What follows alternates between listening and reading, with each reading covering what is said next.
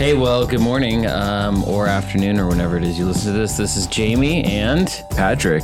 And we are here excited to go through another Bible passage today. Yeah, it's funny that you say morning or afternoon or whenever you watch this. Yeah. I was watching Late Night the other night. Okay. And literally, the host, Jimmy Kimmel, said that years ago, there used to be a big race about who could get the top artist or actor or actress first.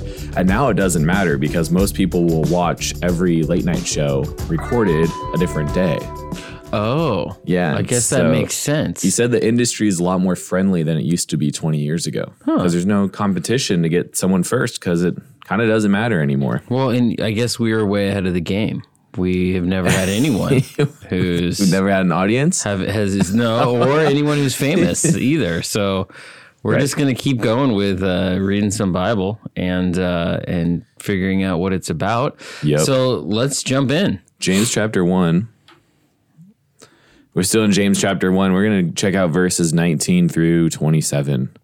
Listening and doing. You can read it this week. You want me to read it this week? Yeah, I read last week, so you can read today. Here we go. James chapter 1, verse 19. My dear brothers and sisters, take note of this. Everyone should be quick to listen, slow to speak, and slow to become angry, because human anger does not produce the righteousness that God desires. Therefore, get rid of all moral filth and the evil that is so prevalent, and humbly accept the word planted in you, which can save you. Do not merely listen to the word and so deceive yourselves. Do what it says. Anyone who listens to the word but does not do what it says is like someone who looks at his face in a mirror and after looking at himself goes away and immediately forgets what he looks like. But whoever looks intently into the perfect law that gives freedom and continues in it, not forgetting what they have heard but doing it, they will be blessed in what they do. Those who consider themselves religious and yet do not keep a tight rein on their tongues deceive themselves, and their religion is worthless.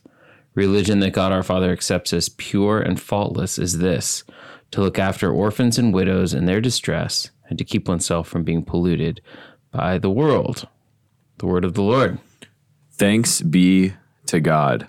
Now, it's a little bit shorter passage than last week, so there should be a podcast in our normal time frame, listening frame. Unless we get inspired. Yeah. And just keep dragging it out. I know. If this was our only job, I'd say we bring it on the inspiration and let's go record all day. But we have pressing things. That's true. We do have some things we need to get to. This is like a show on the road almost. There you go. We set up. You might have noticed a different area today, a different backdrop for the video.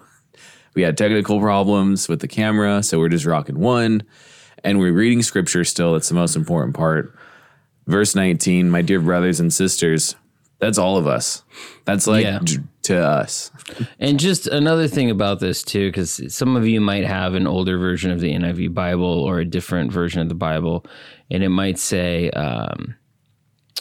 brothers. Like the ESV says, know this, my beloved brothers. And just to let you know kind of, I guess, some of the historical reasons why they interpret this differently is some people read that and say, well, what if I'm a sister, not a brother? Does that mean this isn't to me? Oh, yeah. And that's just not true. It's to everyone, right? So the NIV said, you know what, let's add sisters in there, my dear brothers and sisters, just so everyone knows that this is to them. This isn't a letter written just primarily to men. It was written to the church. And so that's why they add sisters in there. In the original language, it is just the word brother, which is kind of cool. In the original Greek, it is to my brothers that I love, like beloved, but it's a little more separated where it's beloved. It almost feels like a weak word compared to the way it is in the Greek. But I'm already getting way too deep into this. I was going to say, I think James really intended it for it to say, all y'all. Take note of this. Hey, all y'all. Yeah, maybe that's what it was. Hey, all y'all. But he does call them brothers. There's a familial, family relationship going on here, which is kind of cool. How many people in your life do you call a brother? Hey, brother. I don't know. I throw that around quite a bit. Really? Yeah. All right. What's up, bro? Do you ever call anyone a sister, though? There isn't. No. Yeah, that's like a little different. Yeah, I think that's a little different. Okay. All So, right. but like, sup, bro? Sup, brother? Yeah. I'll say that. I'll throw that out every so often. But we are just tearing this one I mean, chunk we've apart. gotten through not even a whole verse. Let's like take note of the note that James wants us to take note of. Everyone should be quick to listen, slow to speak, and slow to become angry. There we go. Wow, this is just a humdinger of a show today. Yeah, I know. Yeah, that's right. So Quick to listen. This is a big one, and they'll get back to this later on in James. We'll get back to this idea of angry. There's a guy I knew once, and I think I shared this on one of the other podcasts, who said if you ever want people to like you, which sounds a little like, that sounds a little narcissistic if you want everyone to like you, but if you ever want people to like you, so just get them talking and listen to them. Yeah. Because people like to talk, and people like to be listened to. Right. It's a little weird. You don't go in your house and talk to yourself. Well, at least I don't. I don't know. Maybe if you do. But if you have an audience, if there's someone who's listening to you, even one other person, speaking actually becomes something that's more engaging. And so if we're quick to listen to other people, that's a way that you can show other people that you care about them. Yeah. And it's important to note as well. I mean, I think the only people that have the luxury that I'm going to talk about are deaf people that have cochlear implants, but everyone has to listen. You can't just turn your ears off. Yeah. If you have cochlear implants, you take them off. You literally can take them off. Take them off. That's right. I think James is getting at, like, don't just, hear something because you don't have a choice to not hear it. Listen and like be intentional about what you hear, and kind of like digest it. And then this is kind of, I see this as an order of operations, like quick to listen, and then next, slow to speak. So you're thinking about what you're going to say. And then lastly, and this is like not something that maybe sometimes doesn't always happen, slow to become angry. Yeah. And I think people who live out life kind of more methodically and slowly, tend to act in a more thought out way. And so I think James is trying to calm down people. Yeah. Mellow out. Kind of wondering what was going on in this church that he's writing this, people are just yelling and shouting and they're angry with each other all the time. Yeah. And in verse 20, human anger does not produce the righteousness that God desires. He throws in the word there, human. Yeah, I'm wondering, I get human anger and like we want to address that, but is there other anger that was happening that he had to kind of like specifically say human, like cattle anger, or I don't know, meat market anger, something like that. That's right. Like those ducks, when they're angry, it's fine, but human anger doesn't work. I think what's going on here, at least what it looks like to me, is that when we're angry as people, we are not producing righteousness. God can be angry, which we don't think. Sometimes we think, oh yeah, God is perfect, therefore he doesn't get angry. But we see in Scripture God getting angry. We see God getting angry in Jesus at the temple when he turns the tables over. And so what this is telling us is we can be, anger isn't the worst thing in the world, but when we're angry as humans, kind of our worldly anger, it doesn't produce good things. When God gets angry, God does things that are just and righteous because God is God. But our anger doesn't produce that same righteousness. Now, think about how, I don't know, maybe like an internet social media conversation can go from 0 to like heated. Oh yeah. In no time. Yeah. And at first, maybe it started as something that was good or something that was helpful or something that was good or nice or whatever. And then anger entered in and derailed the whole train of good. Yeah. So I think this is what James is talking about here. He's like, hey, you know what? your human anger, it's not working out. Yeah. God is the one who's the judge. Therefore, he can be the one who, gets a little more heated on things because he can judge accurately. And we're going to be off a little bit. Yeah. And I like the practicality that James gets into in verse 21. Get rid of all moral filth. And the evil that is so prevalent, and humbly accept the word planted in you, which can save you. I just like that word filth. Moral filth. Yeah, moral filth. It just sounds like something you want to wrap up in a trash bag and throw in the dumpster. Yeah, I guess so. Yeah, get rid of it. Take out the trash, people. Yeah. That's cool. Yeah, it's interesting that he would use this term moral filth or let's see, another way to say it would be like, well, it's anything that's unclean that has to do with morality. But also getting rid of evil that is so prevalent, implying that there's a lot of evil, and humbly accepting the word planted in you. I think that word humbly in there kind of makes that statement a little different. Instead of just accepting the word planted in you, it's the idea of, in my opinion, the idea of putting your faith into action as well. Yeah. Not just showing up and like listening to messages or worship or reading scripture, but then putting that into action. Yeah. Going out in your community and spreading God's word, spreading the kingdom of God. I think that's what the humbly part of that really is kind of honing in on. Yeah, because I think some people sort of aggressively take on the word that's planted in them. And maybe that's the anger side of it, right? Or they're like, oh, I know what moral filth is, and I'm going to point it out in everyone. Or I know what's wrong in the world, and I'm going to somehow forcibly make it right. Jesus is saying, no, accept what God has put in you. This word, God's truth. And that is what can save you, and accept it. Because a lot of times the word is planted in us and we don't really accept it. It still feels like it's foreign, like it's not there. Yeah. And we try to reject the word and do our own thing. And I think that's the moral filth side of things. Yeah. Yeah. And I think that only humbly accepting the word planted in us is the only way that it can save us. That last little piece on the end. I think if we aggressively accept the word planted in us, I don't know if it would necessarily save us. Well, here's something that's cool that I just noticed. The word for moral filth, the root of it is the word for dirt. Oh, nice. So when you think about a word being planted in you, like planting in the dirt. Yeah. So I guess James may have been doing a little play on words here. Interesting. Right. So don't let the... You want to plant, but you don't want to plant in moral filth. Yeah, right. In bad dirt. Yeah. Like the sand at the beach. There you go. Not very many nutritions in there. Verse 22, do not merely listen to the word and so deceive yourselves. Do what it says. So, I don't know. It's not like reading any other book. You can kind of read a book and go, wow, that was a good book. Yeah. You can read you need to read this and actually do it.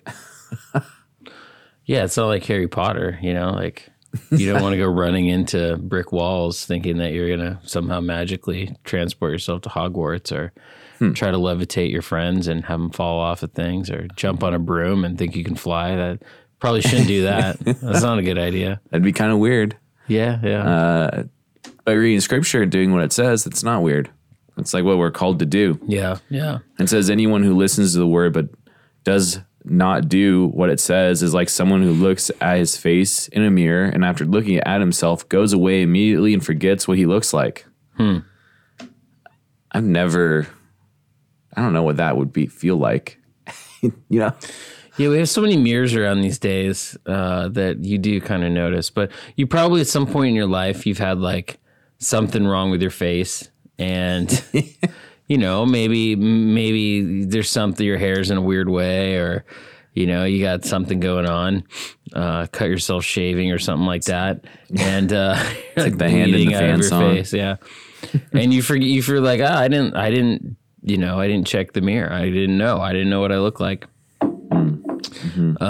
So maybe you go and let's say you cut your face shaving, you go and you look in the mirror and you're like bleeding, and then you walk away and you don't take care of it and you forget. Right? Dripping blood. Yeah, people are like, yeah, that's kind of weird. Like, you're kind of messed up here. Yeah. But when we look at the word, God's word, and we see it, it shows us what we look like. It reveals to us maybe some of the harsh truths of not meeting up to God's standard. which is good. It's good that we have that corrective. We have that mirror for us.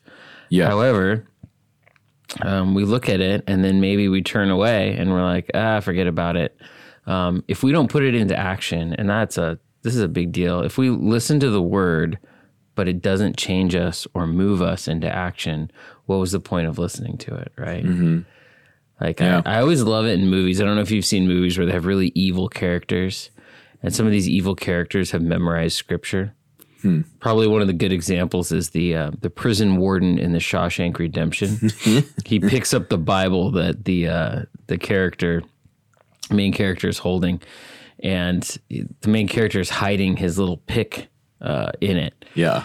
And he has it in his hands and he starts to quote scripture out of it without even opening it up. Yeah. Right. But the irony of that is, here's a guy who knows scripture, who can quote scripture without even looking at the Bible, but he's doing evil things. Yeah. And so being able to quote scripture, knowing the Bible, is of some value, but if you never put it into practice, there's no value there at all. Yeah. And if I remember correctly, that person, the prison warden, held the Bible and scripture in high regard. I think that was revealed in the movie at one point. Yeah. He seemed to know it all and seemed to hold it in high regard, but didn't seem to understand anything about grace, mercy, and he had people killed, I think was the idea in the movie. But yeah, he definitely looked in the mirror and left looking at himself in the mirror and immediately forgot what he looked like. Yeah. Instead, he should have tried to memorize James chapter 1, verse 25. Whoever looks intently into the perfect law that gives freedom and continues in it, not forgetting what they have heard, but doing it, they'll be blessed in what they do. There you go. Why didn't that guy just read that? There you go. Well, you know what's cool? There's a promise here that you'll be blessed. People are always looking for blessings. They're like, oh man, I love blessings. And when I had a chance to go visit in San Diego, there were migrant children that were living in our convention center. And the most requested thing wasn't playing games or doing crafts or having songs, or all of the kids there wanted a blessing.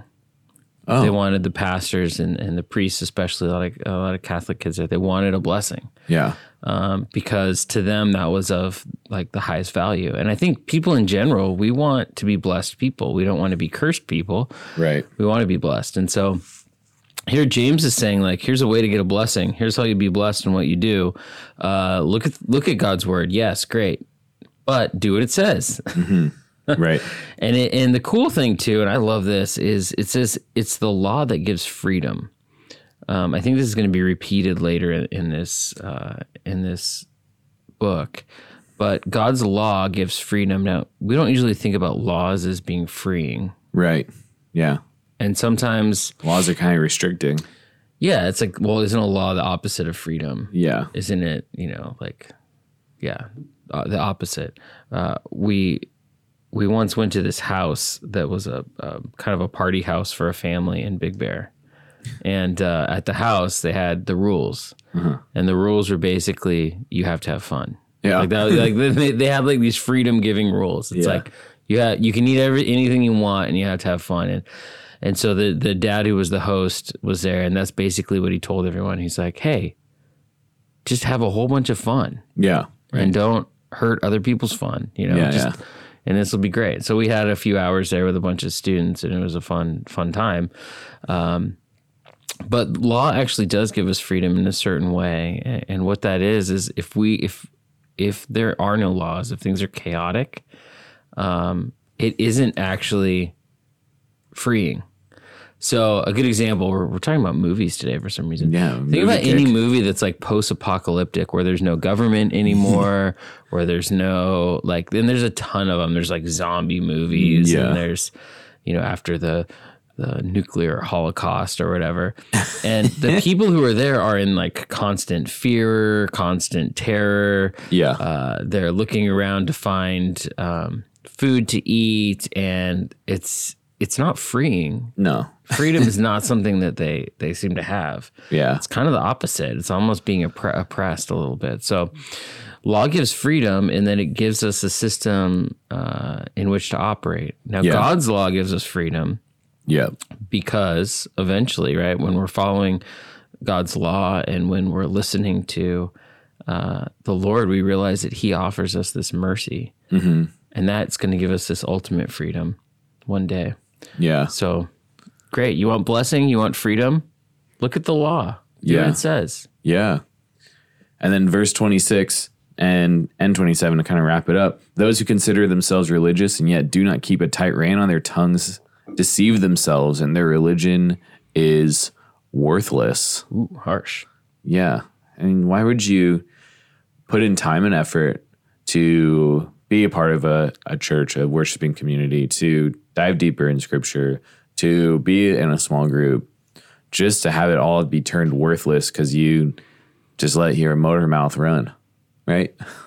Like, I mean, this is like not a very strict command that James has here to have like faithful and abundant religion. This is, I mean, in my opinion, I don't know, maybe some other people feel differently, but keeping a tight rein on your tongue,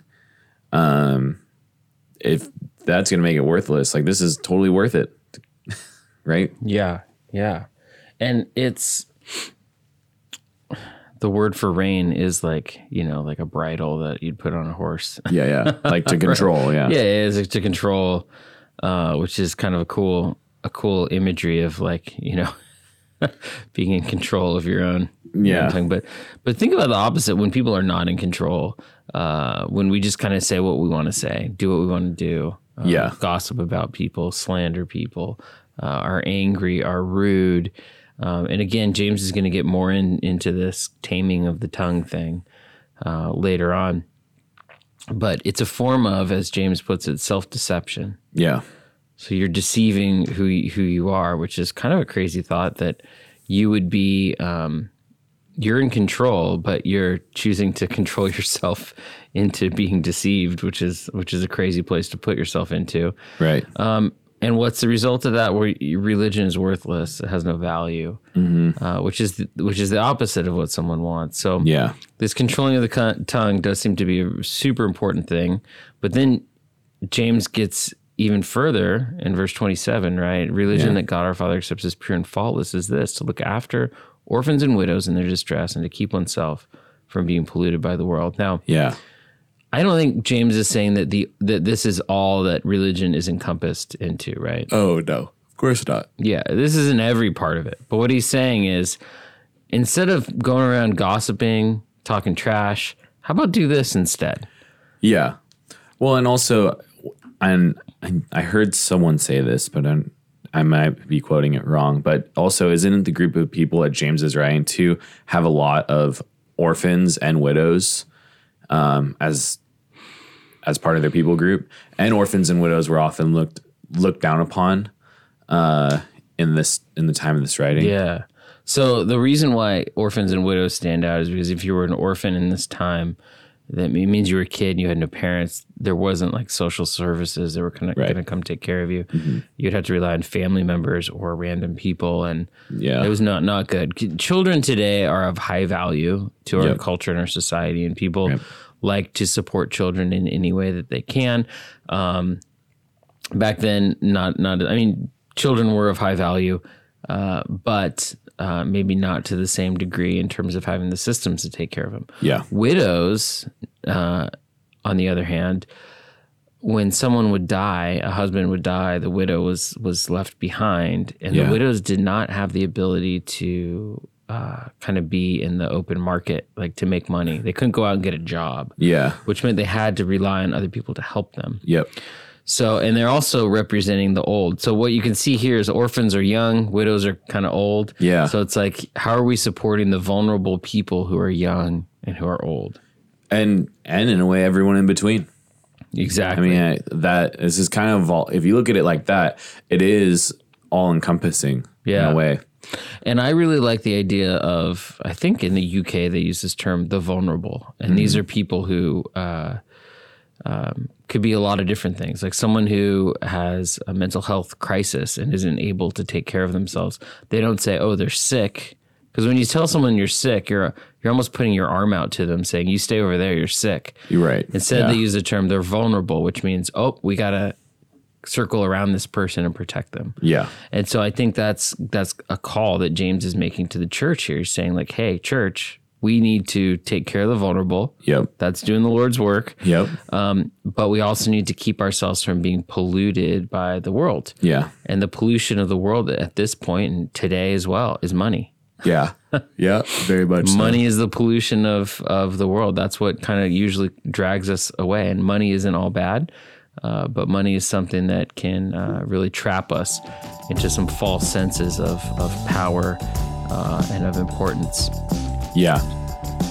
Yeah. So there we go. Hopefully we said something today that our listeners can think about more deeply as their weekend goes on. Yeah. And well, I found something new, that whole deal about dirt and planting. And oh, yeah. That was cool. Yeah. So thanks for checking out today's podcast. And we'll be back with James chapter 2 next Friday. All right. See you guys then.